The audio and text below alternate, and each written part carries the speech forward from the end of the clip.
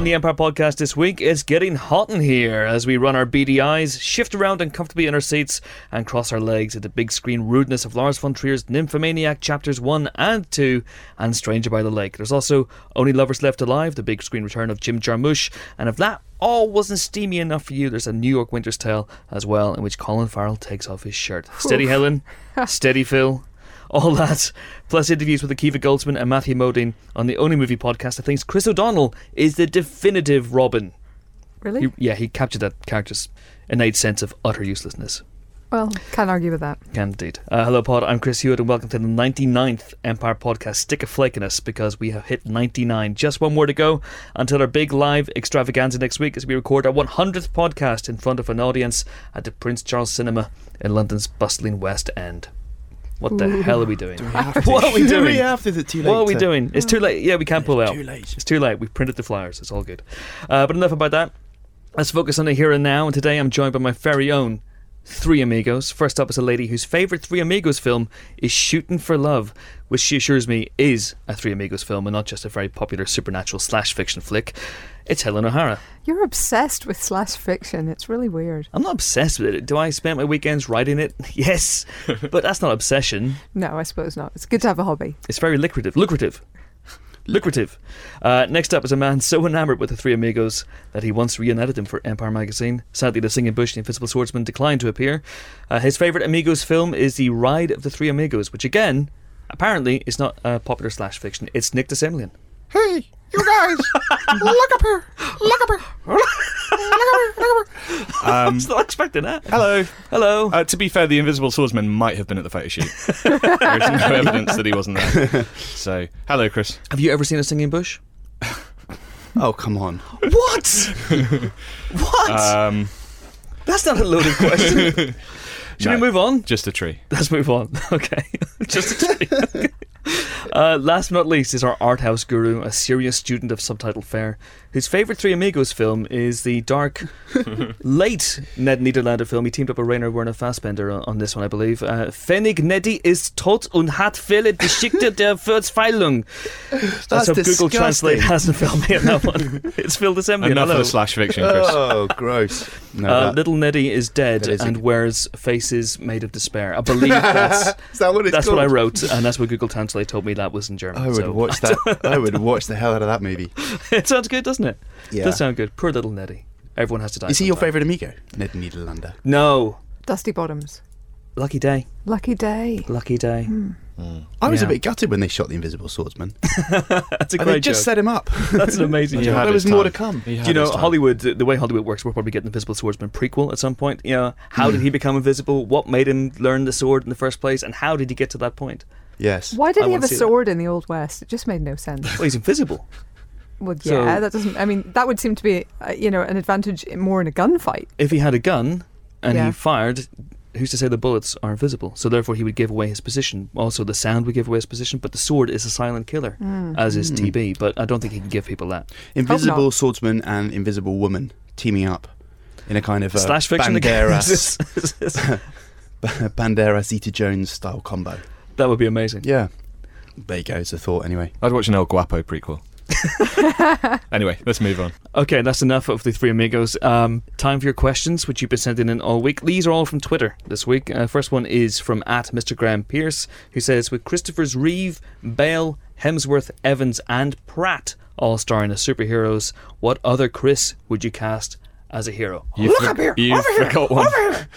I didn't forget one. Mr. Graham Pierce forgot one. Well, Mr. Graham Pierce, you forgot Video Blogger Sode Man. Oh, come on, guys. Oh, hang on, Hey, no, hang he's not on. a hero, he's just a dick. He's That's Wait, says the actor behind Con Man. wait. We're sort of masking each other in this This is podcast, so. are we? This Hang is so. on. This is so inside baseball. I can't even begin to say the four people who watched the video. Wait, blogs. Chris was Vidi Blogger, so No. Wait a second. I'm the No. technically I'm the executor of This Video is Bloggers like of being- Man's Estate. Oh. It's like the worst ever episode of Scooby-Doo.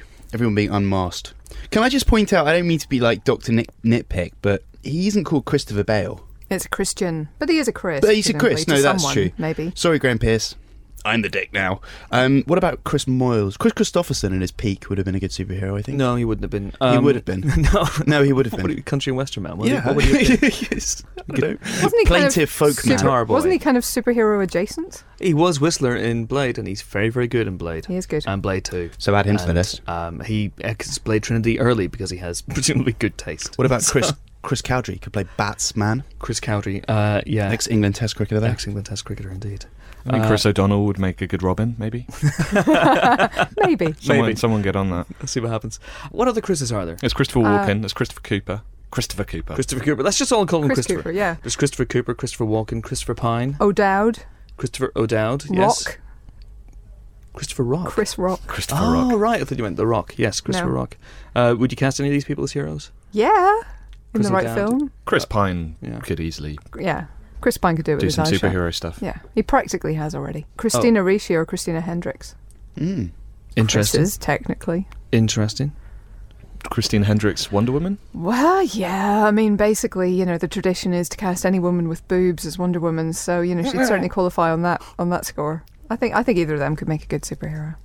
Okay, next question is from @NCLow, regular contributor to the podcast, who asks, everything is awesome. The most catchy, unforgettable piece of film music ever? Everything is awesome. Thank you. I've just got it out of my head. Everything is awesome. Probably. It's got a fair shot, I think. I mean, I went to see the Frozen sing-along and then the Lego movie last weekend and basically spent the entire weekend singing either Let It Go or Everything is Awesome, and sometimes both at once. Interestingly, there are weird songs that get stuck in my head and I cannot get them out.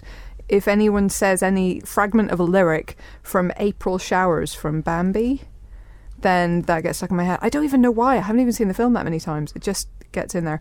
And I was told once, and I'm not sure if this is true, but it sometimes works for me, if you have a song stuck in your head and you can't get rid of it, if you sing America from West Side Story to yourself, you don't have to sing it out loud, then it will get rid of whatever's in there and probably won't get stuck itself.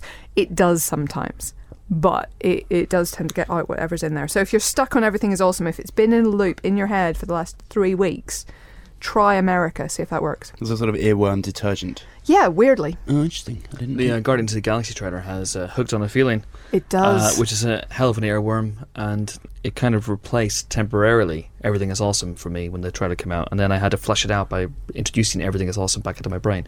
So one Chris Pratt movie related song had to fight another one inside my head. Damn it was you, like Pratt. the scene from Superman 3 where Superman fights Clark Kent in the tire yard. Hooked on a Feeling did bring back some pretty horrible feelings, memories of the David Hasselhoff music video in which he snowboards.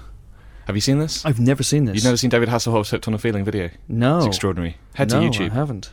Watch it. Yeah, for me, Hooked on the Feeling obviously comes from Reservoir Dogs, but I didn't know that the Hoff had made The Hoff a owns video. it. Oh, that's interesting. Very interesting. We actually have a feature on the website at the moment. Ali Plum, who is not here this week, he's in LA, wrote, it's called 25 of Cinema's Catchiest Earworms, and some good ones in there. Eye of the Tigers on there. The Banana Boat song. Deo, of course, yes, from Beetlejuice. Some of them actually sum up what the film is about, isn't that right, bro?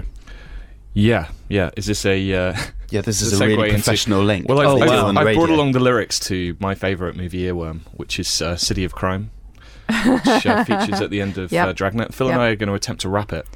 Mhm. Is Wow. this okay? Thank you both. But if you want to go away and make a cup of tea, now might be the time. Now, if you've not seen Dragnet, let me quickly set this up for you. This is a music video that was made, possibly unwisely, in which Dan Aykroyd and Tom Hanks rap about the plot of the film They do, while like dancing this. around. So I'll do the Dan Aykroyd bit. We'll just do one verse. Don't tell them, let's just let it flow. Okay, all right, here we go. See that, Strebeck? We're just in time. We have stumbled into a major crime. They've got the girl of fright. Now that's not... What does that mean? Now that's not nice. I think she's the subject of a sacrifice. Buddy, we're putting this party on ice. But first, we really ought to read them their rights. Read them their rights. Read them their rights. There's a lot more. Should we do I it? thought you were going to rap this. Well, You see, you've infested us with no feeling whatsoever. I was concentrating on the dancing. Well, the dancing was spectacular. Thank you But for that. there's a lot more. And, Tom Hanks is amazing in this song because he really goes for it. He really infests it with some passion, Phil. you're not saying that What? I was committed. You were a little... I got a bit confused about got the girl all fright. What does that mean? Let me see the lyrics. What have they got? What do you mean, see the lyrics? We obviously know them. You obviously know them. You're not just reading them off a piece of paper. What have they got? Tom Hanks. They've got the girl all frightened. I believe that means they've frightened the girl. She's frightened. Now, that's not nice. I think she's the subject of a sacrifice. They're going to kill her. That's the Alexandra Paul character, of course. But first, we really ought to read them their rights. Either their cops are committed to their jobs. It's good. Read them their rights. Then Tom Hanks says, go on, Phil. Well, I'm here tonight to rap about your rights, because right now you're in trouble. Don't have to say nothing at all. You got 2 calls, and you better make them on the double. See, he's still obsessed with upholding the law. He wants to make sure that the perp gets to call his lawyer, gets to call a loved one, make sure they're okay. And so it's basically a rap about doing a lot of paperwork, making sure you've got all your sort of bureaucratic bases covered. And then Nick, the chorus. Oh, this is a city of crime. Don't step out of line.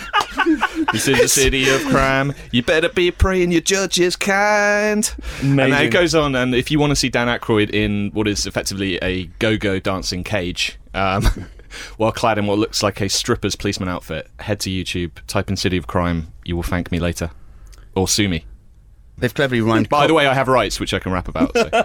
Anyway, that's the next verse is them actually rapping through the Miranda rights in detail. Okay, it's quite a long song. I'm going through the lyrics here myself now. It's just it doesn't seem to ever end. Did this chart?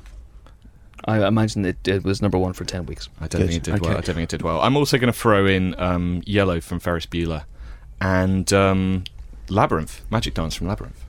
Yeah, that's good. They're pretty catchy. Yeah. And we mentioned this in the podcast before, but I could not, for love nor money, get the Iron Man 3 theme song, Can You Dig It, out of my head. Oh, so good. For ages at the end of that movie. When I was a kid, I think I might have mentioned this before, because I really loved Axel F in Beverly Hills Cop a lot. Mm-hmm. And it was kind of my dream that everyone in the country would have to listen to it. Which seemed a bit fascistic looking back. You must listen to Axel F. But I interviewed Harold Faltermeyer last year, and I think I might have told him. I think I might have told him about that. And what did he say? I think he was confused. We moved on. He was confused and we moved on. I think I'm confused, and let's move on to the next question from @DavidSillen, who says, Avengers are the Beatles, Guardians are the Stones. This is a quote that James Gunn, the director of Guardians of the Galaxy, has been saying to virtually everyone who'll listen and people who won't. What other musical Marvel equivalents can you think of? Well, presumably Cap is Glenn Miller. Or possibly Springsteen. Someone really American, anyway. Glenn Miller? Well, just because he was in the 40s. So you're suggesting, and I don't mean any disrespect to Glenn Miller's family, but that his body is frozen somewhere in an Arctic tundra, just awaiting no, I mean, reanimation. not like literally. I just mean like in terms of, being from the 40s and being quite big at that point. Okay, not because he disappeared mysteriously in... No, I don't think he had a shield either. Okay. Thanks. All right, glad we cleared that one up. I can throw a couple out there. Yeah, I do. Prince is Ant-Man. Because he's 5'2". He's small, okay, yeah. Ant-Man's been doing a load of secret gigs in London this week, hasn't he? He has, but no one noticed because he's very small. Who's the Hulk of music? I was trying to think about that. Is that somebody like Lars Ulrich or something? But the Hulk doesn't seem like he'd be in a group, so that makes it kind of tough. Who's angry? Slash. Like Noel Gallagher's pretty annoying. He's more grumpy than angry. Yeah, if the Hulk just kind of sat and did interviews where he called the rest of his, Avengers mates knob ends and said, "Oh, we're doing Defending New York. What was that about?" It's Hawkeye. Yeah. Hawkeye would be Stuart Sutcliffe, surely. The fifth Beatle. The guy that just, Yeah. Poor Hawkeye. Is that unfair? That's unfair, but I'm sure he'll get something to do in Avengers 2. Maybe, someone needs their car washed, or there might be a cup of coffee that needs heated up. So I'm sure he'll get to do that. Who's Tony Stark then? Is he like Bowie? Is he Hendrix? What's he? It feels like he's somebody. Maybe Bono. He stands with his arms aloft often. He's got expensive sunglasses. Yeah. He's a known bit all over arrogant. the world. Yeah. He's a helmet. Sorry, he wears a helmet. Iron Man wears a helmet. Not Bono. Like Bono. Yeah. Here's the thing. I thought, right, Thor, John Bon Jovi, great hair. Oh yeah, that's not a bad one at all. Yep, that's good. Is Moby Professor X? Or is that, I think so. Let's do it. Michael Stipe, surely. He's given to enigmatic pronouncements. Okay. Yeah. He withdraws from public life. Yeah. Who's Superman? Ooh, Justin Timberlake isn't tall enough. Bruce Springsteen. It's all American. Yeah. I've never seen him wearing tights, but I'm sure he'd look good in them. I'm sure he probably does at some point. He would be absolutely amazing. Bruce Springsteen is Superman. That's very the interesting. whole Beatles Rolling Stones analogy, is that a good one? I'm not a fan of that analogy. Really? Not really. It just seems a bit like, I don't know, it just feels like they're appropriating other people in sort of slightly arbitrary way. Well, he's just trying to make a point. Yeah. The Guardians are a bit more, out there. Like, the Beatles want to hold your hand, the Guardians want to spend the night together, kind of a thing. Well, that's... Yeah. I'm sorry, but the Beatles want to do it in the road. The Beatles are every bit as rock and roll, if not more so, than the Rolling Stones. Does this mean Avengers 2 Age of Ultron, they're going to go to India and take psychotropic drugs? We could only hope. That would be good. And then end up playing a gig on the top of Stark Towers. That would be quite amazing. Thanks for your question at David Sillen, if that is your real name. If you want to get in touch with us on the podcast, you can do so in various ways. You can send it to carrier pigeon, but that won't work. We tend to eat them. You can tweet us. We're on Twitter at Empire Magazine is the handle. Use the hashtag Empire Podcast, or chances are we won't see it because we obviously get inundated with thousands of tweets a day because we're so effing popular. You can also email us, podcast at empireonline.com, and there's Facebook where we are, of course, Empire Magazine. A couple of weeks ago we ran a competition on the podcast to give 5 listeners the chance to win a pair of tickets to attend the live podcast on Tuesday night, the 25th of February at the Prince Charles Cinema in London. The question was, could you guess Phil's favourite Ingmar Bergman film? The options we gave you: Die Hard with a Vengeance, Casablanca, or Wild Strawberries. Commiserations to the 2 people who actually did answer Casablanca. It's Die Hard with a Vengeance. It is not. It's not Die Hard with a Vengeance, is it, Phil? It's Wild Strawberries. And 5 people who correctly guessed it and then were pulled out of a hat, or actually more accurately, a pair of Hulk hands, were James Fawn, Matt Floyd, Nicholas Story, thanks, Phil, Gareth Dickinson, and Chris Mellowship, who will all be attending the live podcast on Tuesday night. Can I expect your attendance? Will you be there as well, Phil? I'll check my diary. I might Nick, be washing my hair. I think I'm washing Helen's hair. My word, Empire Podcast / fiction just got a whole new lease of life. Time now for our first interview. Akiva Goldsman will forever get a harsh time from geeks everywhere, for he is the man who wrote Batman and Robin. Widely acknowledged correctly, Chris O'Donnell's scintillating performance aside, I might say, as one of the worst movies of all time. But he's nothing if not resilient, and has forged a successful screenwriting career since, largely based around adaptations of novels, and he even bagged an Oscar in 2001. He's now turned his hand to directing with the whimsical, century-spanning magical love story A New York Winter's Tale, a movie he was inspired to make after the tragic death of his wife. I went along to speak to him about that and much, much more, including Stephen King's The Dark Tower, an adaptation on which he's currently working, and yes, Batman and Robin. I'm delighted to be joined on the Empire Podcast by Akiva Goldsman, writer, director, producer of A New York Winter's Tale. Only 3 jobs. Why did you stop there? Somebody was already doing costumes. I asked. It was a whole union thing. But this was your first directorial effort.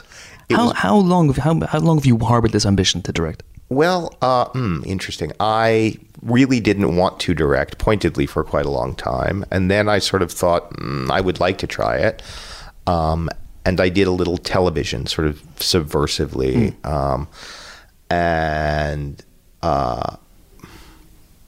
And then I was trying to write this and my wife died. So I ended up kind of chasing some ability to finish this as a way to sort of stay on the planet.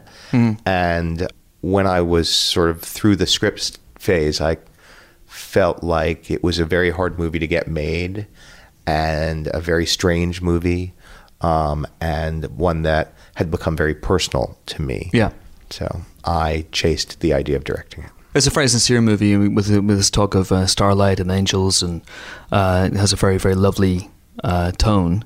Did that come from your wife? Was it in a way a tribute? Yeah. You saw this as a tribute to her? Yeah, it's a love letter to her, and it's also kind of a Hail Mary to faith. I don't mean religious faith. I'm not a religious person, but I think proximity to sudden death can make you either utterly cynical or, in a funny way, the opposite. I think it's a choice. And for me, I felt the need to believe that there's a reasonableness to all this. And that's what this movie is. It's sort of a fairy tale for grown-ups. Yeah. This book, for many reasons, I guess, was very difficult to adapt. You obviously have adapted a lot of novels in the past. Is there a technique? Do you sit down? Do you write notes in the margin? Do you look at pages? Do you read it once and then go, okay, I'm going to go from memory? Or how do you do it? Exactly all those things. All those things. Yeah, no, it actually is entirely true. I read it. I jot stuff down. I underline or highlight dialogue. then I put it away. And I try to build the sort of the story structure, the outline, because screenplays are, screenplays have a formal structure, which was what makes them much easier than fiction, So I try to remember it, I write it down, and then I pick up the book again, and I sort of go, oh man, I forgot that, and what about this? Okay, yeah. Sort of it's a restructuring. Is it a case, do you circle dialogue? Do you think, okay, that's going to go in? Yeah. Oh, yeah. I mean, and sort of key passages and notions. I mean, the interesting thing about Winter's Tale is, there's dialogue of Hellprince, there's dialogue of mine, and then there's narrative of Hellprince that's become dialogue. Was this the most difficult book you've had to adapt? Because it is so fast. I mean, it's a complicated process, I imagine, to adapt this for the screen. This. I mean, they're all uniquely difficult. Yeah. This is deceptive in that, although the novel itself appears when you hold it to be nearly 800 pages, the truth is the center of the novel is, there are hundreds of pages based on hundreds of pages about a fellow named Hardesty Marietta, who just doesn't make the cut. He was in one draft of the screenplay. But then, of course, what you're dealing with, even when you remove Hardesty, are two different time periods and this very sort of unwieldy tone for some, which is magical realism, which is this sort of shameless interaction between bricks and mortar realism and high fantasy. But I imagine you've adapted Grisham in the past. You've adapted Dan Brown. Are you working at the moment on the Dark Tower? Is that still ongoing? Dark Tower will never die. I mean, we are still working our way through it. Yeah, because I imagine that is the magnum opus of your career in many ways. You must be looking at that sometimes and going, I don't know where to begin. Yeah, I mean, here is what I think, if we are successful, the gift of today and its interaction with Dark Tower will be, which is we are not limited to a single movie. Yeah. I mean, there's an argument to be made that if I had come to Winter's Tale at a different time in my life, you could understand why actually the full novel would be an extraordinary, 12 hours of television, especially the way television is now, because television and movies have inverted. Yeah. When I was a boy, movies were for a few people and they catch on or they wouldn't, and TV was for everybody. Yeah. And now TV is for 11 people. I mean, House of Cards is made for the people who watch House of Cards. I mean, it's an extraordinary process now because there's so many platforms. Dark Tower wants to live, or at least our aspirations for it are that we want it to live across movies and TV. And that lets us take Roland very slowly through his journey, rather than, because there's no version of Dark Tower that works in 2 hours or even 6. Yeah. No, I can imagine it's quite a tricky one. But is there a book, for example, of this? I presume you're just focusing on the 7 and not the 8th one that Stephen produced recently. But you're focused on the original 7. We are. Is there a novel that you're particularly looking forward to? I mean, we're focused on the original 7, but there are also some short stories that And the comic as well, yeah. No, the comic not. No? The comic, I mean, just for purely rights situations, the comic is not part of it. Yeah, Marvel has the comics, which are Disney, so it's a whole... Let's not go there. Yeah. I mean, for me personally, and this will probably not come as a shock, I mean, even though the tone is actually in some ways very, very different, the grammar of Wizard and Glass is something that, is... Wizard and Glass is kind of... For me, there is within it kind of a perfect novella, the young Roland piece of it. I think it's just perfect. I mean, in a funny way, it is the opposite tone to Winter's Tale, but it has the same kind of elements. It's just that is the dark world. Yeah. So for me, that's my sweet tooth. And then obviously there are things in The Wolves of the Collar that just I want to see. Obviously, there's just the establishment of the world that is Gunslinger, which is interesting. I mean, we all love it for a reason. You know what I mean? It's not like it's not singular in terms of what is lovely about it. One thing I've always wanted to ask you and Ron Howard is about we will talk about other things, I promise, but is the intertextuality of The Dark Tower, which I think is a huge reason why it appeals to Stephen King fans. And I just want to know very briefly, how are you planning to approach that? For example, the fact that he cameos in it himself, he appears himself, young Stephen King's in it, Father Callahan's in it from Cinema Thought. How are you going to set these things up? Well, all I can say to you is we've talked about all of it. Yeah. Do you know what I mean? It's interesting because, from Salem's Lot through to The Dark Tower, the Father Callahan becomes quite an extraordinary character. And Randall Flagg hops around, call him what you like. So I agree with you. I think that The Dark Tower is the spine to so much of Stephen's universe, both ongoing and in a retcon way. And I think that certainly our attempt would be to acknowledge that and include that whenever we could. I want to go back to the beginning of your career now, because the Client is the first credited thing the first film that you're credited with. Was that your first project, or were there other things knocking around before you got into screenwriting? It was actually my second project. My first project was a movie called, well, it was a screenplay called Indian Summer that became a movie called Silent Fall. And I had written it and sent it out to Hollywood because I knew somebody. I had a friend who was an assistant to an agent. It's all the same thing. And the script was floating around, and it didn't sell for quite a while, actually, but somebody read it at Warner Brothers, and they liked the writing, and so they sent me in to have a meeting with Joel Schumacher, who was about 2 months out of starting, and they were throwing away the old screenplay. And, it sort of was one of those very fortuitous meetings. Because not only did I work on the movie, but Joel believed that writers are kind of department heads in the same way that, he's sort of like, if there's somebody in charge of wardrobe, or somebody in charge of, set design, shouldn't there be somebody in charge of words? So rather than be expelled from the process, I was included in it. And that became really exciting to me because, the problem with being a writer is you don't get to go to the party. You spend all your time sort of building the nice, dinner, and then you're locked in the kitchen. It's really why I became a producer, not because I wanted to produce, but just because I didn't want to get fired anymore. Do the firing rather than be the fired. No firing. I'm a big believer in inclusion. Simon Kinberg wrote the first draft and the last draft of Mr. and Mrs. Smith with me producing it, and there were a lot of writers in between, and Simon never left. Oh, wow. That's interesting. And, I have to talk about your work with Joel on the Batman movies. At what point did you go from The Client with Joel? Were you the Batman guy? Did you know stuff about Batman already? Were you a fan? Oh, yeah. I mean, the irony of, the abomination that is Batman and Robin is it really wasn't on purpose. I mean, like, the truth is, Batman Forever, which, taken on its own is not actually abysmal. There are moments where you can see it's sort of rubbing up against the idea of what had happened in terms of sort of the sudden commercialization of Batman, but it wasn't anywhere near as egregious as Batman and Robin. It's only when you see them together that you kind of want to sort of do a box set of death. But what's fascinating is I don't think, nobody tries to make a bad movie, and we weren't actually trying to screw up the franchise. And somewhere online, there's actually a script.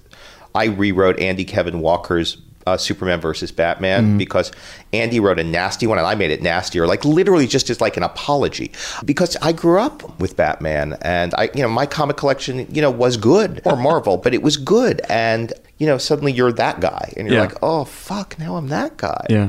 It seems to me that you became the piñata for Batman fans. More so than Joel or George or anyone from that movie. Yeah, I mean, Joel really sort of, Joel had a rough time with it. And, George is sort of the best about it because he just, he's very, very funny and charming and jocular. I almost never talk about it because there's some weird notion, again, that, it's as if we did it on purpose. And I'm just sitting there thinking, well, so you guys have never tried to do anything and have it not work. I guess there's a sense, maybe a perception for some people that the train was running out of control. Not that you necessarily did it on purpose, but that you couldn't stop the train. Well, I think none of us could, you know, and I think we've all sort of, by the time you see that many protagonists and that many villains and, clearly there are imperatives that are, no longer simply story. And, that was unfortunate. I mean, I think it was a reset, which in retrospect, at least paved the way for something better to come after it. There's something interesting that, has happened, which is when we were, and when I say we, I mean, I will include myself as somebody who is a genre fan and a comic book fan. When we were marginalized, in the entertainment community, there was sort of something kind of noble about being loud and vindictive and kind of punishing. But we're not marginalized anymore. We're the mainstream. Yeah. And to still behave like we're 11 years old and like scream and yell at people and, behave in a way that does not acknowledge the fact that we are now in power is not grown up. Yeah. And it's, I think, I think geekdom has grown up. So I think our level of comportment and decorum kind of could be a little bit different. It could be. And I'll just add one last thing very, very quickly. As much maligned as Batman and Robin is, are you the man who came up with the bad credit card? I'm not. You're not? I'm not. Okay. I was going to say, because that's something you could take. I mean, that's... Yes. No, I'm not, sadly. Okay. Well, Akiva, it's been an absolute pleasure, sir. Thank you so much indeed. Thank you. Okay, time for movie news. Lovely, lovely movie news. What have you got? Helen. Hello. I was at the BAFTAs at the weekend. Well, I say I was at the BAFTAs. So was I. I was in the media centre upstairs, far away from any celebrities. They actually let you near famous people. They didn't let me near famous people. Anyway. Because of what happened. Well, I don't like to talk about it. The incident. So sorry. Yeah, so it was a night probably not full of surprises, I think, this year. Generally speaking, that's not necessarily a criticism. I think there were a couple of surprises. I don't think there were big surprises. I felt like, generally speaking, the awards went to very deserving winners. It's hard to argue with most of them, but it was mostly kind of the stuff we predicted in advance. So best film, 12 Years a Slave. Outstanding British film, Gravity. Director, Alfonso Cuarón. Actor, Chiwetel Ejiofor, which is a great decision. Of course, Matthew McConaughey wasn't up for the BAFTAs, so that's not necessarily an Oscar prediction. Kate Blanchett for leading actress, that's got a big duh written next to it. Yeah. Supporting actress Jennifer Lawrence, maybe a little bit more of a surprise. I think a lot of people were hoping for Lupita Nyong'o. She didn't show up. She didn't show up because she's busy shooting Mockingjay at the moment, alas. And then supporting actor went to Barkhad Abdi. Now that's, I think, was a surprise. Well, I wasn't amazed. I mean, again, the front runner for the Oscars, Jared Leto, wasn't nominated. Yes. Abdi's performance was absolutely cracker and totally deserved it. And I think it was great to see him get some acknowledgement. But yeah, I think that was the closest thing to a surprise, really. I loved seeing him on stage. He was great. He was the most thrilled winner, I think. Just how excited. And also Tom Hanks' reaction to him winning was just amazing. He was so excited. Yeah. Yeah, love that. Did he start rapping City of Crime? He probably did when the cameras excited. were off him, yeah. So yeah, it was a good night. I think, but again, the speeches were, I mean, Abdi's in particular was charming, but there were none that were truly hilarious. I mean, I think we've in the past had really, really great speeches from people like, Colin Firth, people like that, who are very, very, very charming and witty and good. And this year they were all nice, but maybe not quite, I don't know, not quite up to the standards of the very best. Joshua Oppenheimer, who won Best Documentary, he's the director of The Act of Killing, made a 3-minute long speech calling out the governments of the world for their apathy towards the Indonesian genocides of 1965 to 1966, which inspired his movie. And then on the telecast, it got cut down to 5 seconds, and none of his appeal was broadcast. Whoa. It's kind of, you must imagine he might be slightly annoyed about that. And I don't know whether that is going to be seen anywhere else, but whether his speech is going to be seen anywhere else. I think there were other surprises. I think Steve Coogan and Jeff Pope winning Best Adapted Screenplay for Philomena was a bit of a surprise. Bit of an open category maybe, but they haven't been picking up anything anywhere else, so that was interesting. And I really liked that film. Yeah, I do too, but home field advantage for that one a little bit. Well, you could argue that, but there are other wins in other categories that would perhaps suggest that the BAFTAs aren't as insular as you're suggesting. Maybe. So what about the ceremony itself? Stephen Fry hosting for the 837th time. What did we think of him? What did we think of the show? I mean, he's always funny and charming, and I like him as an award show host because I think he's so over the top complimentary to everyone that it actually becomes funny instead of appearing a bit nauseating like it sometimes does at the Oscars. Yeah, it was interesting. I thought it was fine, decent, and good weather as well. It's interesting not to see celebrities schlepping up a red carpet, with foam flecking around their ankles. Yes, or snow, as in recent years. Yeah, or snow. Yeah, that was horrible. Anyway, next movie news. Phil. Moi. Hello. Well, I know it's been 2 or 3 weeks, but I'm still angry about Postman Pat. Really? Have you made another statement? I've been talking to my therapist. I haven't written another statement. Have you taken Jess hostage? Is your therapist called Therapist Pat? With his black and white couch. Oh, you guys. I know. You're helping me through this with humour. I appreciate that. There is some news here I've got, and it relates to the Fantastic Four. Who would be the Fantastic Four? Would that be Steps? Okay. Yes. No, Steps of 5 people. Lee we all would be know Mr. that. Fantastic. They'd be East 17. East 17. Anyway, well, they've cast East 17. Finally, there's been a lot of chat around this. This is 20th Century Fox's reboot or remake or readaptation of the comic book, obviously the Marvel comic book Fantastic Four.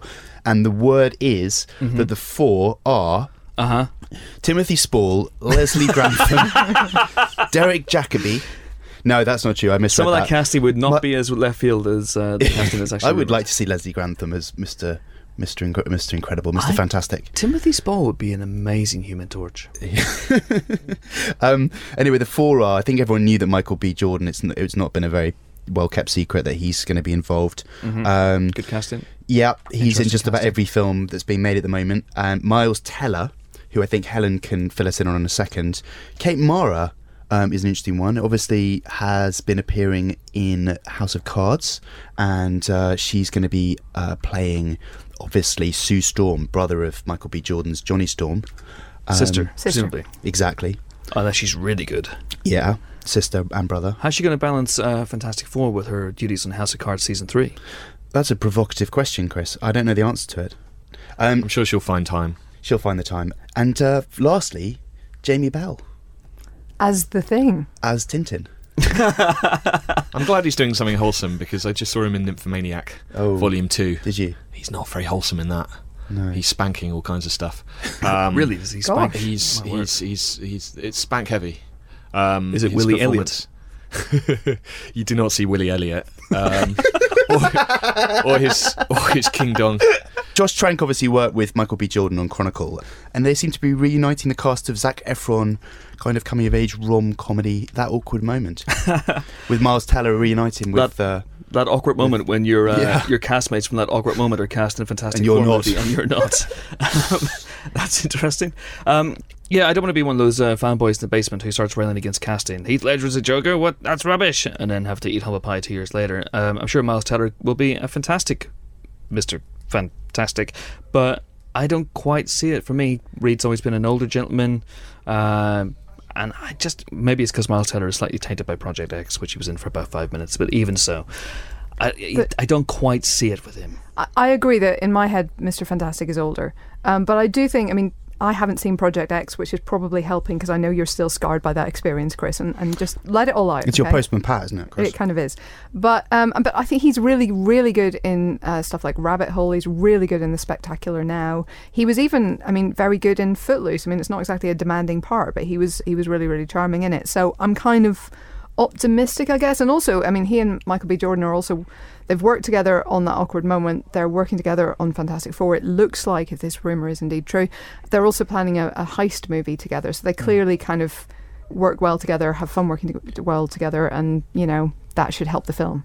Yeah, it sounds like they're doing an X-Men First Class and maybe picking these characters up and taking them as the franchise goes on. I presume they've got a series in mind, so they're going to get older and stuff. So, I really loved Chronicle, which had characters around the same age, bit younger, and it had a great energy to it. So I really have a lot of confidence in Josh Trank. So I do too. I think he's the big asset here, probably. Judging by Chronicle, which he made on a tighter budget, and through lots of interesting innovations and ideas, and some great visual moments in it as well. So if you project that onto a bigger scale, this could be visually really, really cool. I just don't know, these big names for a poster, are they going to pack out cinemas? I think the same thing here applies to the likes of Avengers and X-Men First Class, that, apart from maybe Robert Downey Jr., that wasn't filled with marquee names. It's the name of the team that's the attraction here. This has been true for a lot of superhero movies. If the sort of the brand name, if you like, is strong enough, and people are sufficiently interested in that, you don't need star names to back that up. No, I mean, it's interesting casting. I think Kate Mara is a good choice. Yeah, seems like it. Michael B. Jordan, I think, is going to be he's cocky, he's charming, he's got all the attributes that Johnny Storm needs. Miles Teller, I have to be sold on, but let's talk about Jamie Bell potentially being cast as Ben Grimm, who and then The Thing, obviously he'll be doing it, I imagine, through performance capture. But Ben Grimm has always been a burly New Yorker, big, burly, slightly older gentleman. I mean, yeah, again, he's not the version we have in our head, but I mean, you can see that if it's performance capture for a start, it doesn't really matter what he looks like as a person once he becomes The Thing.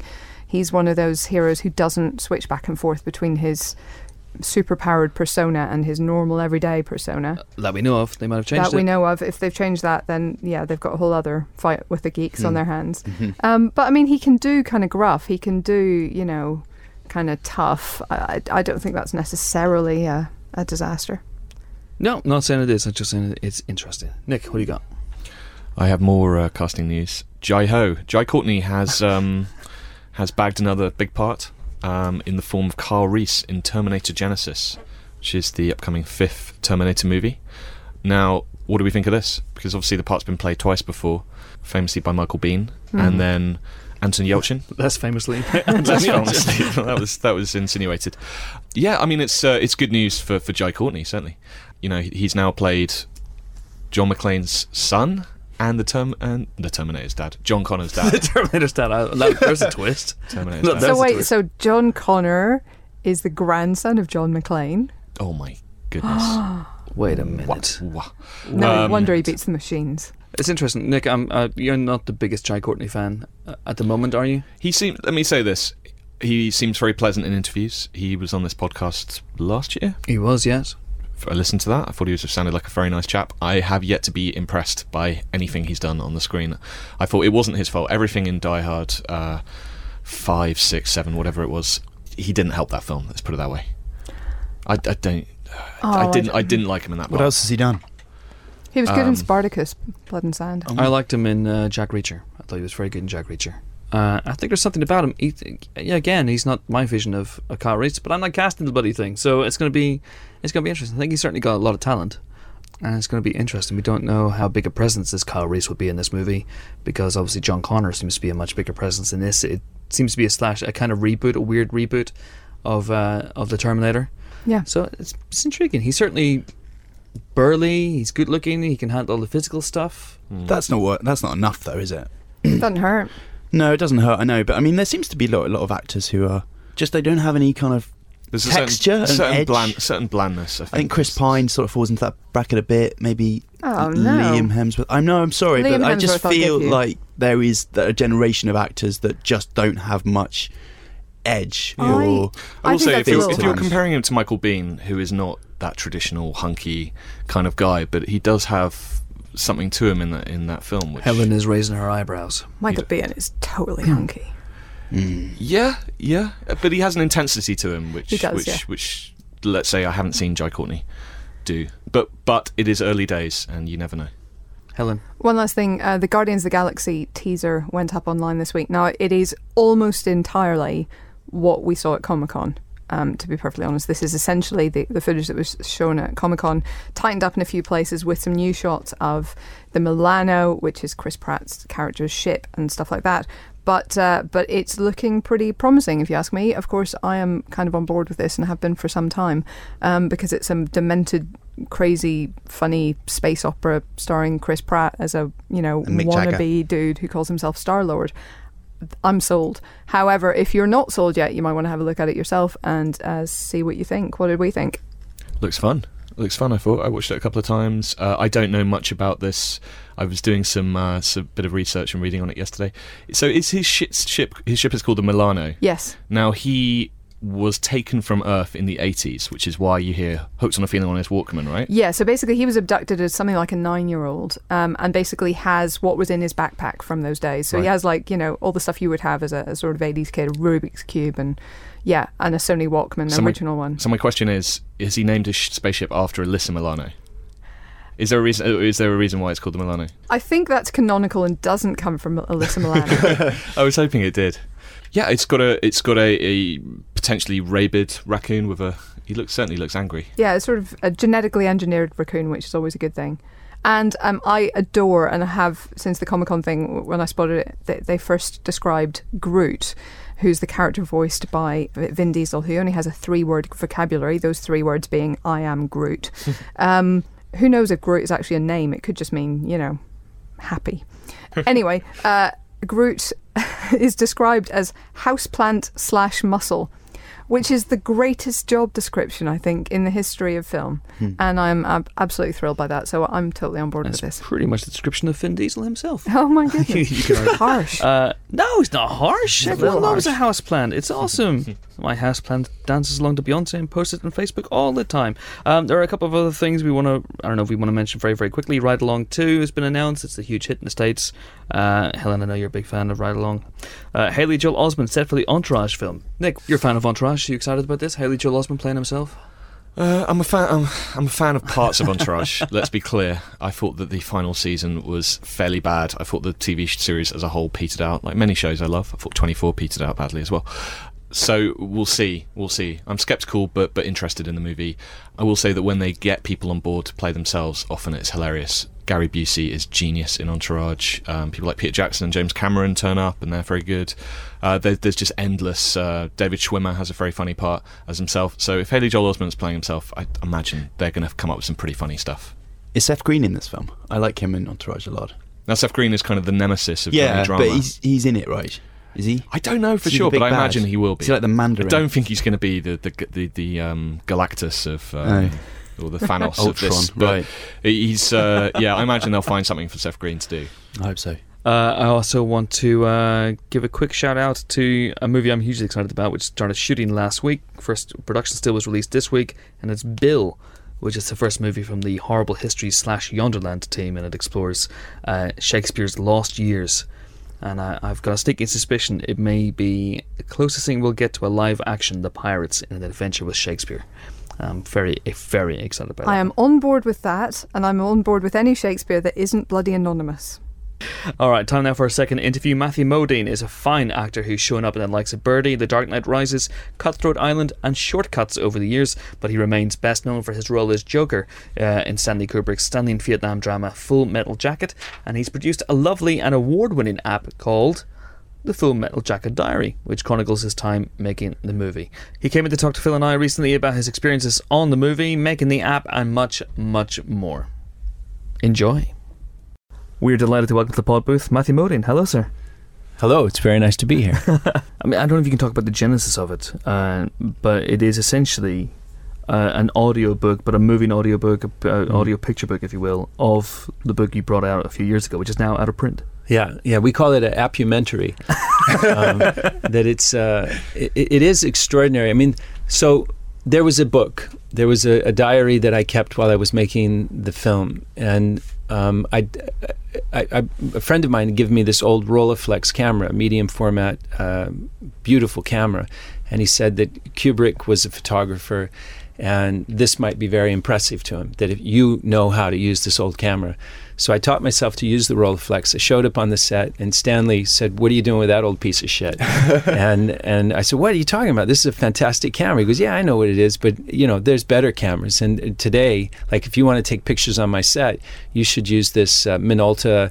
And he'd obviously done a lot of research about these new cameras and autofocus and things like this. And he talked me into spending way more money than I had, because I was really, really broke, into buying this camera and a whole set of lenses. And I hated it. I mean, it was such a gadget, and it did so many things. It was so complicated. But the Rolleiflex was such a simple machine, with an f-stop and a shutter speed, and so you took the film speed that you had, and you did these simple calculations, and you focused, and you composed a shot. And I loved it. And I loved that it was square, and I loved that when you looked into the image, everything was kind of upside down and backward. Yeah. I'm dyslexic, and I think that it helped me to see the world in a kind of way that maybe everyone else sees the world. Right, yeah. And I kept the camera with me and took pictures on the set. And so once the film was finished and time had gone by, I thought, I want to do something with these photographs. I want to share them with people. I want to do an exhibition. I want to publish them in a book. And I found a publisher, and he really loved the photographs. And he said, I love the photographs, but you're going to have to tell a story about the photographs. And I said, well, I kept a diary while I was making the film. Maybe we can go through that and find some stuff. And he said, transcribe the diary and let's have a look. And we transcribed the diary, and we realized that there was this extraordinary story about a young, naive boy who comes to work with this arguable genius, Stanley Kubrick, a filmmaker in London, and on this incredible adventure, kind of the odyssey of coming from Utah, where I grew up. I was born in California, but I grew up in Utah, and ignorant about so much about life. And I come to this brilliant man, and I keep a diary. And there was great vulnerability that was in the diary, and we realized that the diary was now kind of more interesting than the photographs. But together it might make some kind of extraordinary book. So we did that, and we wanted to make the book something special. So we made a metal-covered book and put a serial number on it, and there's only 20,000 of them. That's it. And then time goes by, and one of these geniuses from Apple, not the geniuses that work in the Genius Bar, but a real genius named Adam Rakoff, he worked for Steve Jobs, and he said, I really love your book. Would you consider making it into an app? And I said, what do you mean? He said, well, I'll record you, so it's like an audiobook, but we'll create a special soundtrack, music and sound effects, and then we'll take all of the photographs, the images, things that you didn't include in the book, personal letters from Stanley Kubrick, other personal items, and we'll do high-res scans of all these things, and so that people can open the photographs up and look deeply into the photographs and create a very immersive experience with your book. And I said, that sounds great. It has to be something that Stanley Kubrick would be proud of. It has to be. So let's make that the benchmark, because Stanley Kubrick was always so far ahead of technology. In fact, if you look at 2001: A Space Odyssey, you see on the flight from Earth to the space station, that big space station, a woman carrying something that resembles an iPad. So I mean, there he was 40 years, before iPad had ever been even imagined. Or maybe it's just a really tiny monolith. Yeah. Who knows? We're not allowed to let you go without asking about the West Wing. Okay. Because the West Wing is something that's kind of held in incredibly high regard in these parts. Really? Yeah. What was the experience like for you coming onto a program with a very well-established cast that all had a rapport and... Well, I was looking forward to that, but the whole episode was away from the West Wing. It was all in Illinois. It was all in Chicago. She goes home, Allison Janney's character, to take care of her father who's getting Alzheimer's. So it really had nothing to do with the West Wing, which was very disappointing. So you never got to meet the rest of the cast? No, I never got to meet him. No. And Robbie Bates, who's a terrific playwright who wrote that episode, he told me if I do the episode with Allison, who's an old friend, we had done a play when we were both very young together, a two-hander.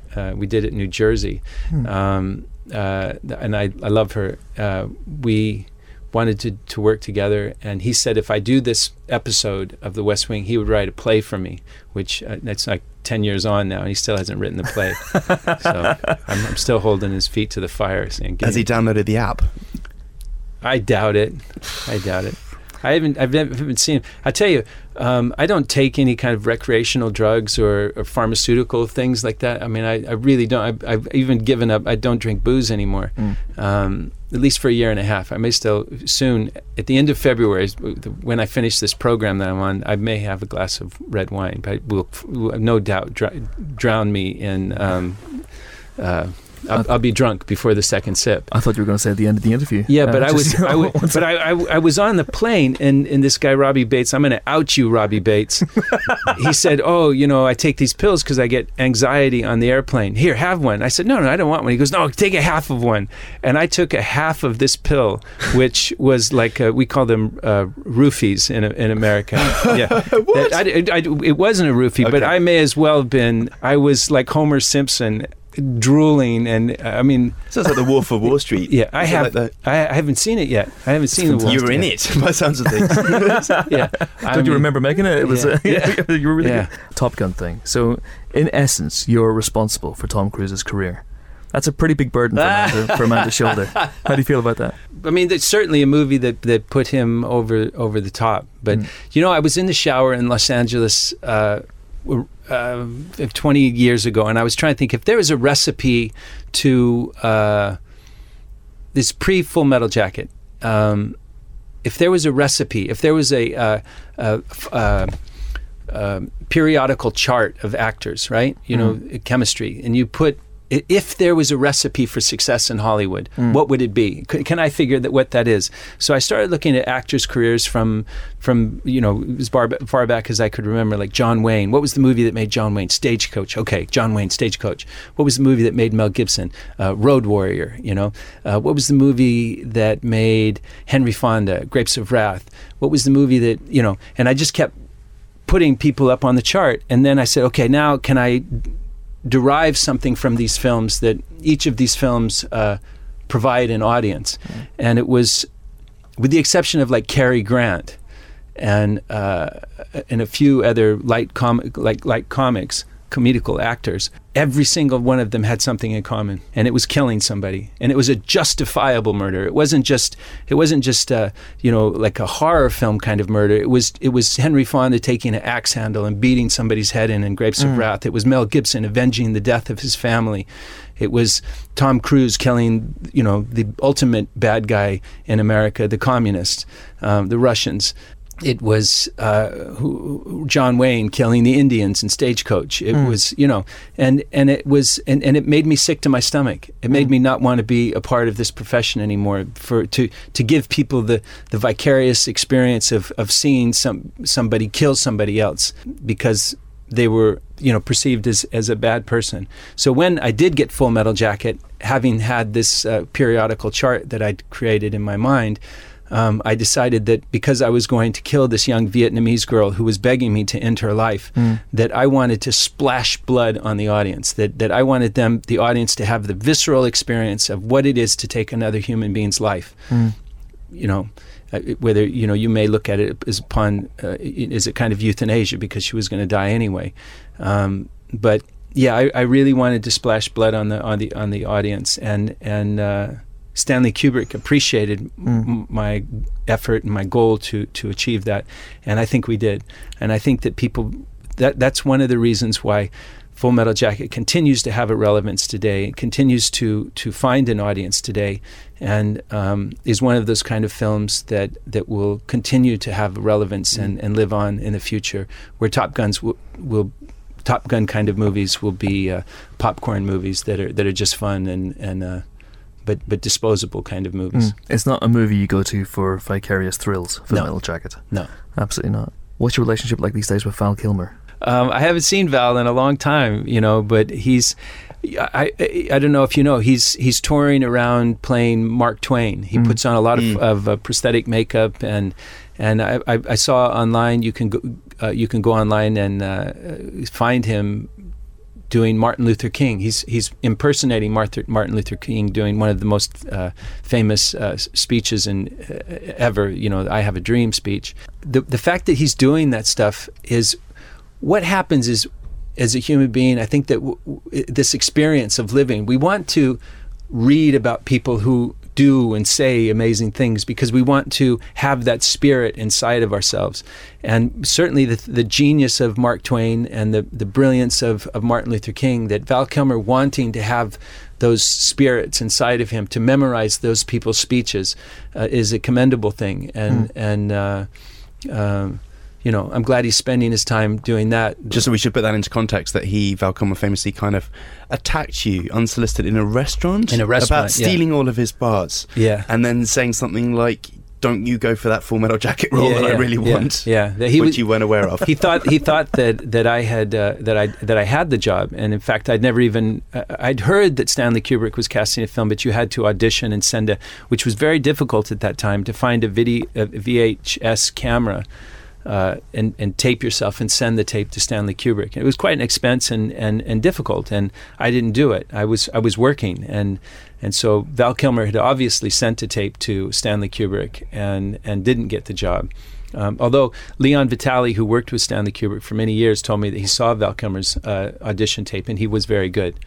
but Stanley didn't feel that he was right for Private Joker. I just like there are a couple of little barbs about Val in the diary. There's at one point you mentioned seeing all the tapes, all the audition tapes, and you go, I wonder if Val Kilmer's tape was in there. And of course, I got the role. But it's mysteriously on YouTube. I mean, in fact, I wasn't cast. The person who Stanley had originally cast was what's his name? He's got 3 names. Anthony Michael Hall. Yes. But Anthony Michael Hall, thankfully for me, his father was managing his career and asked Stanley Kubrick for $1 million. That he wanted Anthony to be paid $1 million, and Stanley said, "This is ridiculous. I'm not paying an 18-year-old kid $1 million to act in my movie." When the budget of the film was really remarkably low, the budget of Full Metal Jacket, and it is now one of Warner Brothers' most successful titles. I think it's in the top 5 money earners. Certainly with the VHS tape, the DVD, and now the Blu-ray, it is one of Warner Brothers' biggest selling DVDs. It's astonishing. I mean, most people run through brick walls for Kubrick. I mean, that much is clear. But even so, when he comes to you and goes, "I'm going to shoot a Vietnam movie, but we're not really going to leave London to do so," is that a leap of faith?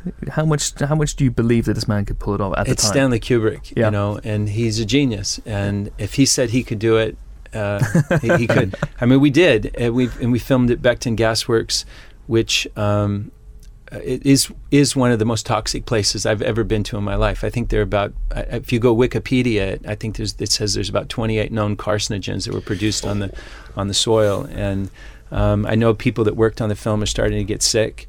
It's part of the reason why I'm not drinking and why I'm going through this kind of cleanse, is to try to because people that worked on the film are getting sick and getting cancers and stuff like that. Really? To try to clean myself out and clean my liver, and because that's what happened to John Wayne, isn't it? His I can't remember which Western I think it was Hellcats. They were out in the desert and they were testing nuclear bombs, and the fallout came in, and everybody on that film died of cancer.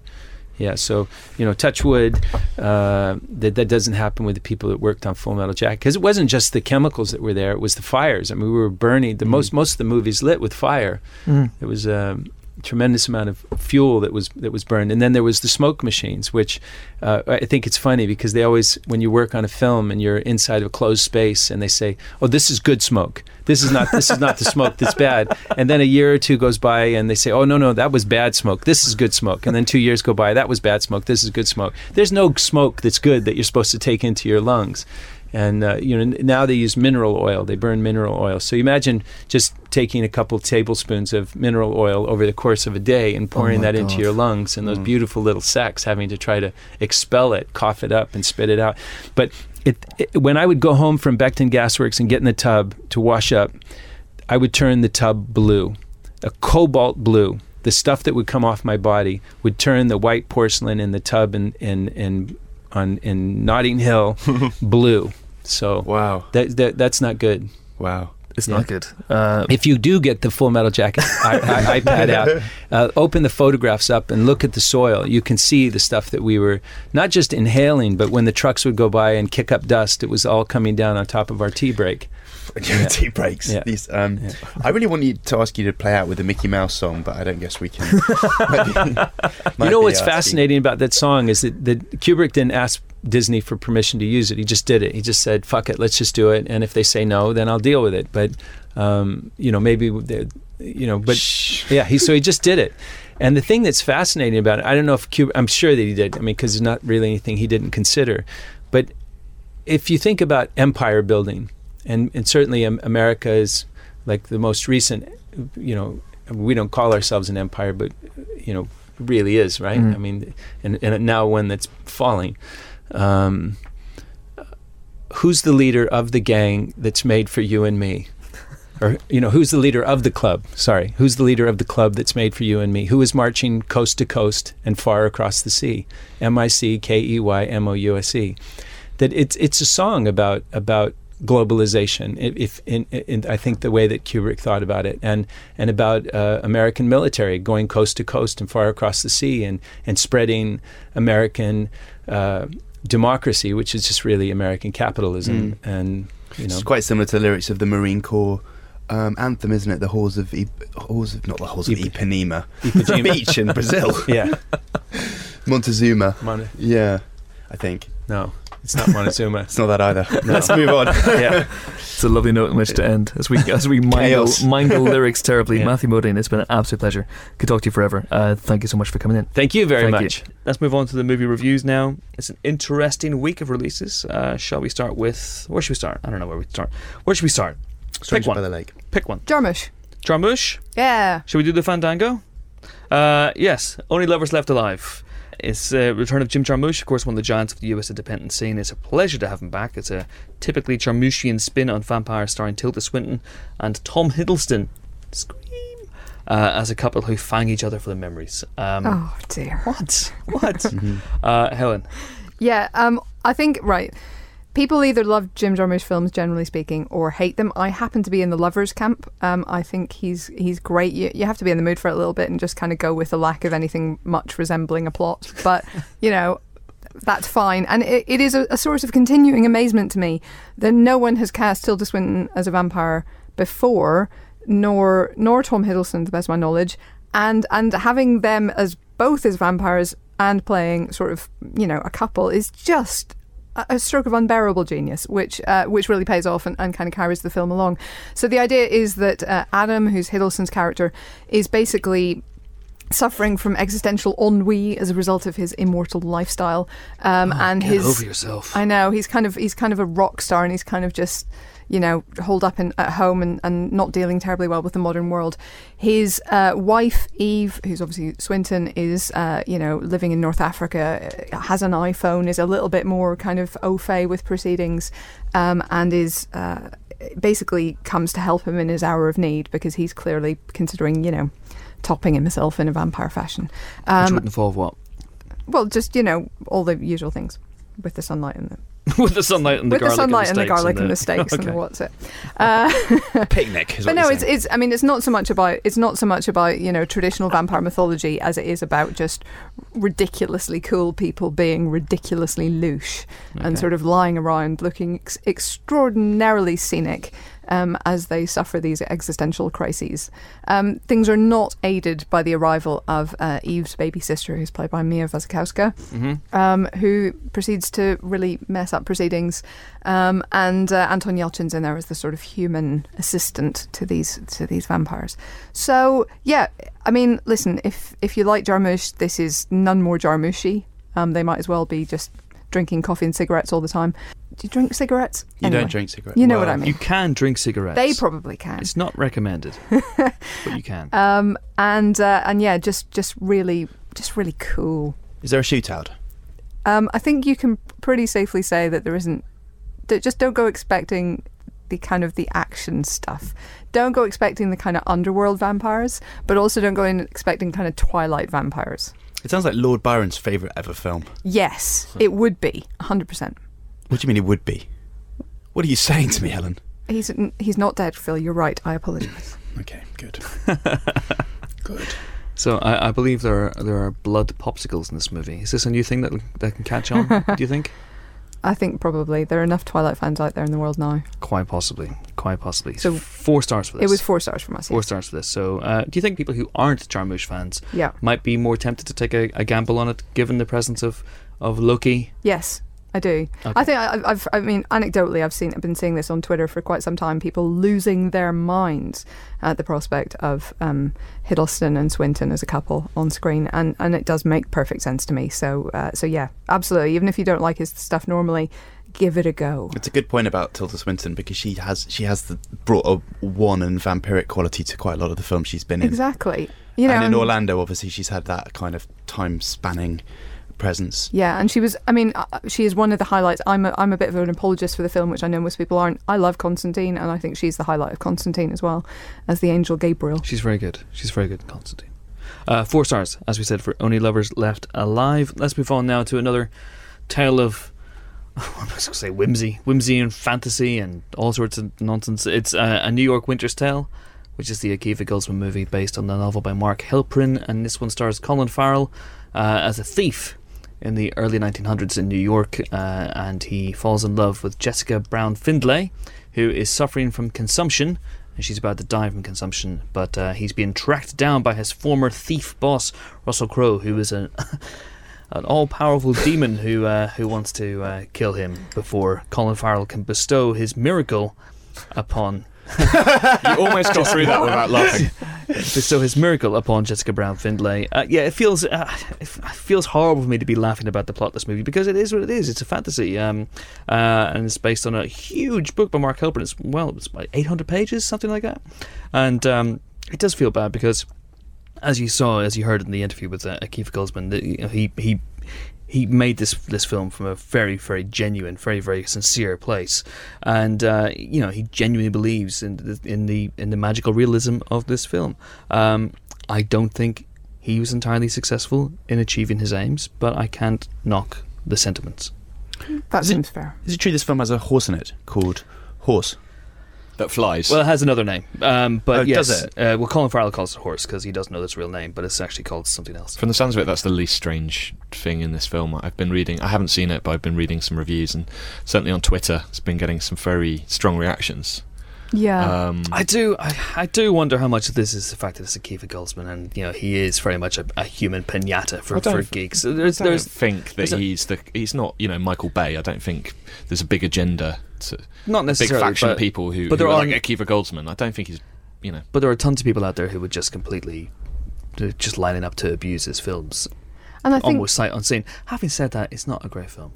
Yeah, I think this kind of whimsical, romantic fantasy drama has to be done really, really well for people not to kick it. Yeah. I think just inherently in the nature of the drama, it has to be spot on, or people are going to just find it ridiculous and uninvolving. And I think this hasn't quite hit the mark, and therefore, it's going to get a little bit of negativity. Yeah, I think a lot of people I've seen a lot of people on Twitter already marking it out as one of the unintentional comic highlights of the year, and certainly I don't think it quite achieves the sense of magic that it wants to achieve.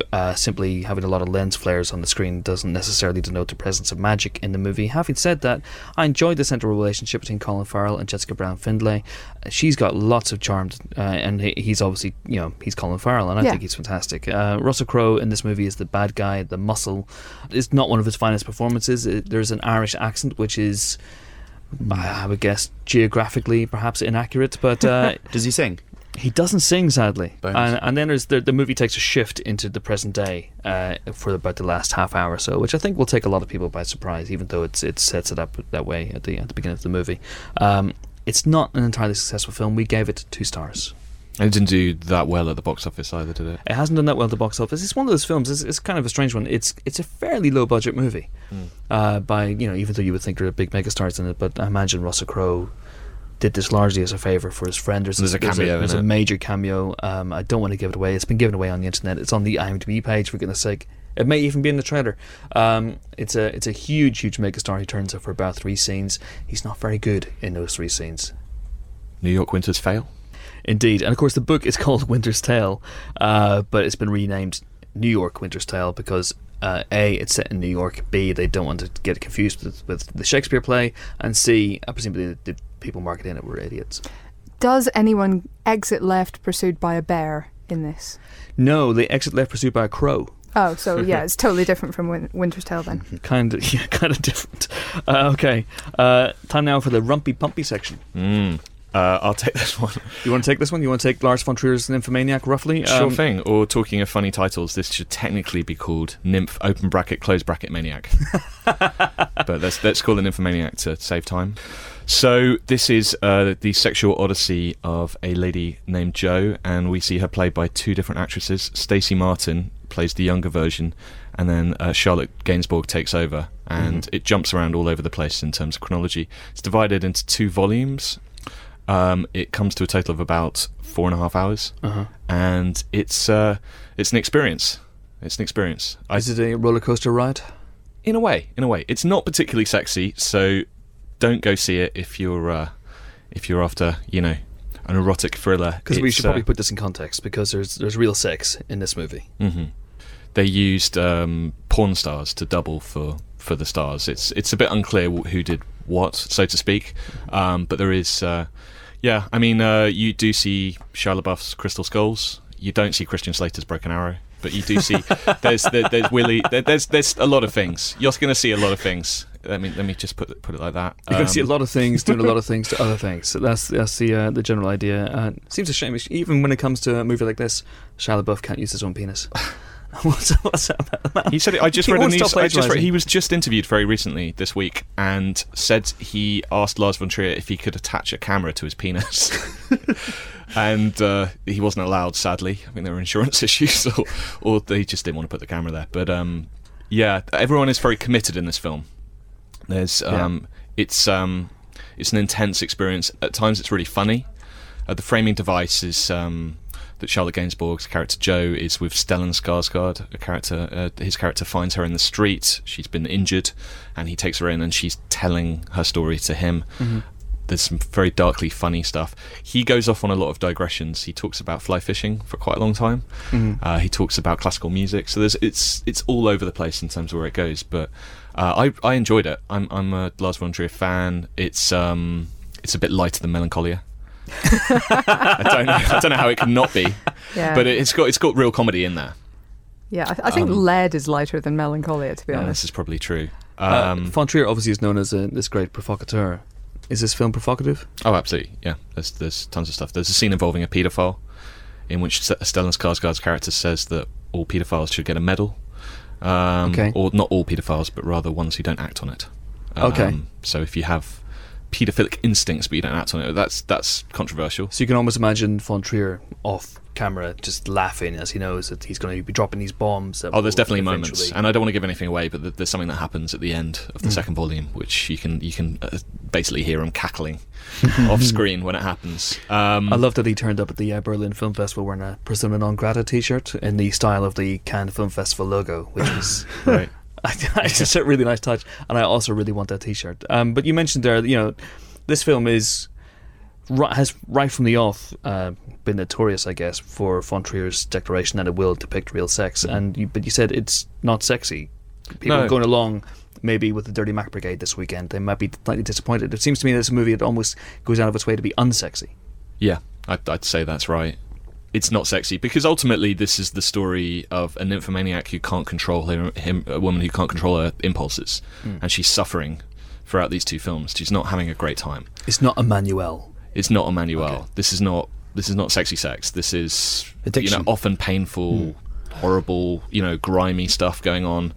Jamie Bell appears in the second volume as a guy who's she's sort of going and visiting him to be punished, and it's uneven. There's stuff in it which you kind of go, ugh. Like Shia LaBeouf's accent is astonishing.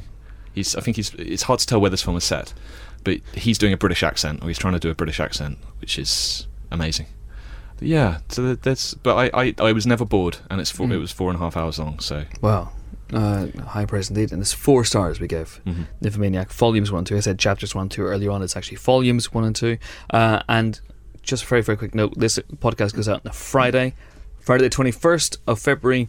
If you're listening to it on Sunday the 23rd of February, then you've missed your chance to see Nymphomaniac volumes 1 and 2 on the big screen, because it's getting a 1-day release only across the country, but 1 day only in a double bill. So Saturday is your only chance to go and see it. Yeah, I do have one bit of advice. I popped out between the 2 volumes to grab a snack. The only thing I could find was a bratwurst. I took that back into the screening. You will get weird looks. Avoid purchasing a bratwurst, whatever you do. Okay. What cinema did you see it at? You got bratwurst. It was on Old Compton Street, actually. Was it? Yeah. Let's move on. Yes, let's swiftly move on. Phil, did you buy bratwurst before seeing Stranger by the Lake? I knock first, actually. Okay, cool. Stranger by the Lake does not end in a rap which summarises the plot, but I've written one anyway. Okay. Do you want to hear it? Put your heart and soul. Fonk has stumbled into a major crime. His gay lover by a lake has offed someone in their prime. What happens next will blow your mind, and other things as well. Moving on. Wow. Frank is the protagonist. He is a handsome... again, this is a film that doesn't have any sort of specific location. It's by a lake. It's in high summer. Frank is a gay man. It's a cruising spot. And this is a film that is very sexualized. and like this podcast, things can get sexy in it, and also like this podcast, a lot of people wearing Speedos, which made me think that it could have been subtitled Speedo Cruise Control. So on that note, the plot, it's a thriller. It's a slow burn thriller. It's a really stylish, beautiful film. I wanted to name check the cinematography. The cinematography is stunning. Claire Mathon, French DP behind this. There are so few women cinematographers in the business, so I think it's worth pointing out that her work in this is great. It captures the light shining through this kind of the trees that sort of umbrella the lake, in which, you know, basically men sleep with other men. Some of it's kind of played almost comically. There's a man who pops up from time to time in the film and just kind of stands next to couples kind of masturbating in their direction. And there's a scene where one of the guys goes, "It's not really a good time, we're just chatting, we're not even having sex here. Can you come back later?" And he's like, "Okay, I'm not listening to what you're saying." And they're like, "Doesn't matter, come back later. We'll be having sex later, so come back for that." So it's all kind of very much, it's not coy, and I think that's to its strength. It's not going to be everyone's cup of tea. I wouldn't necessarily take your grandma to see this film, unless your grandmother is, say, I don't know, Joan Rivers or someone, with a very open mind, because the sex is explicit, and they again used doubles. I believe the actors didn't want to do the sex scenes, but it does feature scenes that I think some viewers may find confronting. We need to get that guy from the BBFC back on. We do, well, because it's interesting. It's an 18. I mean, it's an 18 that could. So is Nymphomaniac. And so is Nymphomaniac. 2 18s, both of which could be 15s and maybe open themselves up to a bigger audience, but don't make that decision because they want to show how things are and you know, the sex is a big part of this film. It's a thriller, but it's also about a guy that's basically looking for a bit more. Franck has his eye on Michel, who's a very sort of swarthy, rugged French dude with a resemblance to 70s era Tom Selleck with a big bushy moustache, and he sees Tom Selleck character drowning. I wish it were Tom Selleck. Drowning another one of his sort of brief dalliances in the lake as the night falls, and he's the only witness. So it's a kind of a Rear Window blow up Basic Instinct scenario. Are you choosing these words deliberately? I mean, honestly. But when you're talking about sexy stuff, every word is a double entendre, so you're just gonna have to ride with me. It is hard. I can't help it. It does get hard. I can't help myself, Chris. In the pod booth. Our review, we gave this film 5 stars. I'm not going to lie to you; it's really fantastic. Our reviewer, Judy described beautifully the robust couplings that you'll see in this film. I'd also point out lovely, how very Alan Bennett. I loved it. It's a beautiful turn of phrase. I really enjoyed that. And she also referenced The Returned. So if you've seen that Channel 4, the French miniseries, it has the same kind of, it's a sort of a fog of thriller and drama tropes and romance and sex, and it doesn't really kind of necessarily conform to a specific genre, but it's a really beautiful mood piece, and it has no music. The person that I thought about quite a lot was Michael Haneke.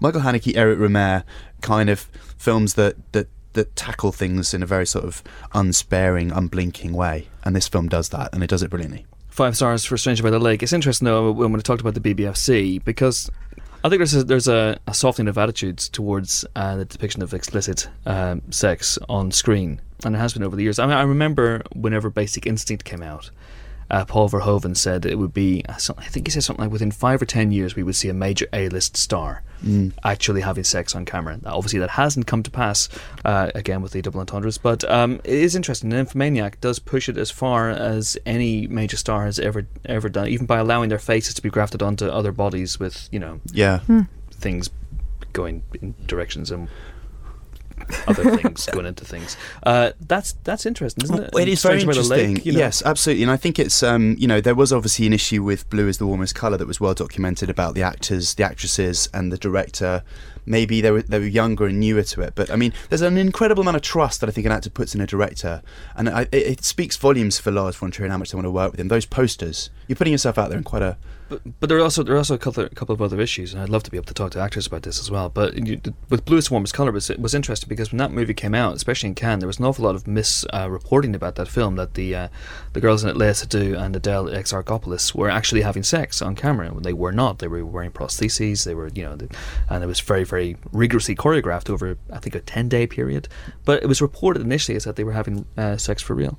I just think there's an interesting issue here about commitment and actors' commitment to truth. And how far do you go as an actor in achieving that truth? Yeah, I mean, this has been going on since the 70s, really, with Don't Look Now, with Donald Sutherland and Julie Christie. And there were all the same stories and rumours and all that kind of stuff going on. So this is nothing new. But you are seeing more, certainly, these days. That's a very good point. That's an enduring rumour, isn't it, that those two actually had sex for real? And, I interviewed Tony Richardson, the cinematographer, and Nick Rogue as well. And, it's a myth that it wasn't of their making, but I guess a scurrilous rumour for the actors. But I guess that reflects on the quality of the honesty of what they're filming.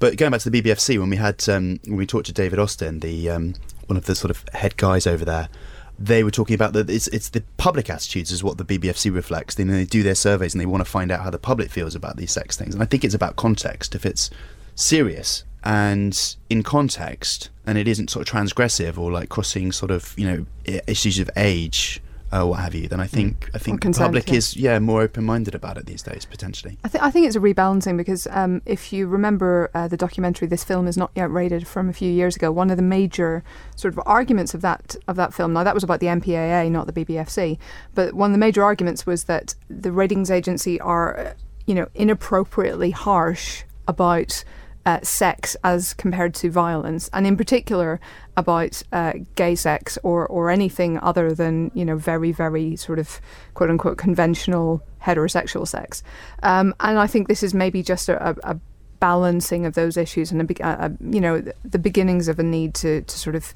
be fair in terms of ratings and to acknowledge that not everybody is one man, one woman, and billowing curtains in the breeze. No, exactly. Well, it's three films that have arrived together in a short space of time, and nicely dodged. Thanks. And it's raised the issue, and I think it's it's an interesting debate to have, I reckon. And but the one thing that unites them is they're all really, really good movies. So they're judged on their own merits, I think, and I think that's the important factor. I do wonder about actors who do go the extra mile. You're talking about body doubles or prosthetics, that's one thing, but for example, Michael Winterbottom's 9 Songs. A few years ago actually had the actors Kieran O'Brien and Margot Stilley, who actually did have real sex on camera, and I guess for them it'd be interesting to talk to them to see whether they have a stigma attached to them after that, and whether that has hurt or enhanced their careers. Margot Stilley has gone on to work again with Winterbottom on The Trip. Kieran O'Brien, looking at his credits, he's also worked with Michael Winterbottom again in The Look of Love, so clearly hasn't hurt them with that director. But looking at their other credits, it's maybe I don't know, maybe there might be a stigma attached. Yeah, there often is. I mean, there's often a sense of you want to be sexy but not too sexy, and there's the sort of double standard. And to be honest, I think it's something that's more of a risk for, I would say at the moment, actresses, not actors. First of all, they tend to be younger, starting their careers, or certainly getting to star status. They have a shorter career span. Generally speaking, there aren't many roles for older women, and there are for older men. And the double standard in society risks being reflected in film as well, so that they get judged as quote unquote sluts or whatever. When the man doesn't. Absolutely. Let's talk about masturbation. Let's not talk about masturbation. Let's save it for the live podcast, shall we? That escalated quickly. I didn't expect that to turn into a full-blown debate. But there we go. That's it for this week's Emperor podcast. 5 stars for Stranger by the Lake. Phil, you would say that's the best film of the week? Yes. Well, would you recommend people go see that? Only Lovers Left Alive? Yes, I would recommend people go and see Strangers by the Lake with caveats. Actually, it'd be a hell of a double bill, wouldn't it? Be a hell of a double bill. Join us next week for more film-related fun, when we'll be bringing you our live show. Woo! Featuring... Actually, no, I'm not going to say. I'm going to leave it to be a surprise for the 300 hardy souls who got tickets for the show, which will be up as usual next Friday. We're recording it on Tuesday, but it will be up next Friday. So there you go. Assuming all goes well. Assuming all goes well and the Prince Charles isn't burned to the ground by protesting people. Careful now, down with this sort of thing. Until then, it is goodbye from Helen. Goodbye. It's goodbye from Nick. Goodbye. It's goodbye from Phil. Bye. And it's goodbye from me. I'm off to don a pair of Speedos and stand provocatively by Lido at Brockwell Park. See you next week. Bye.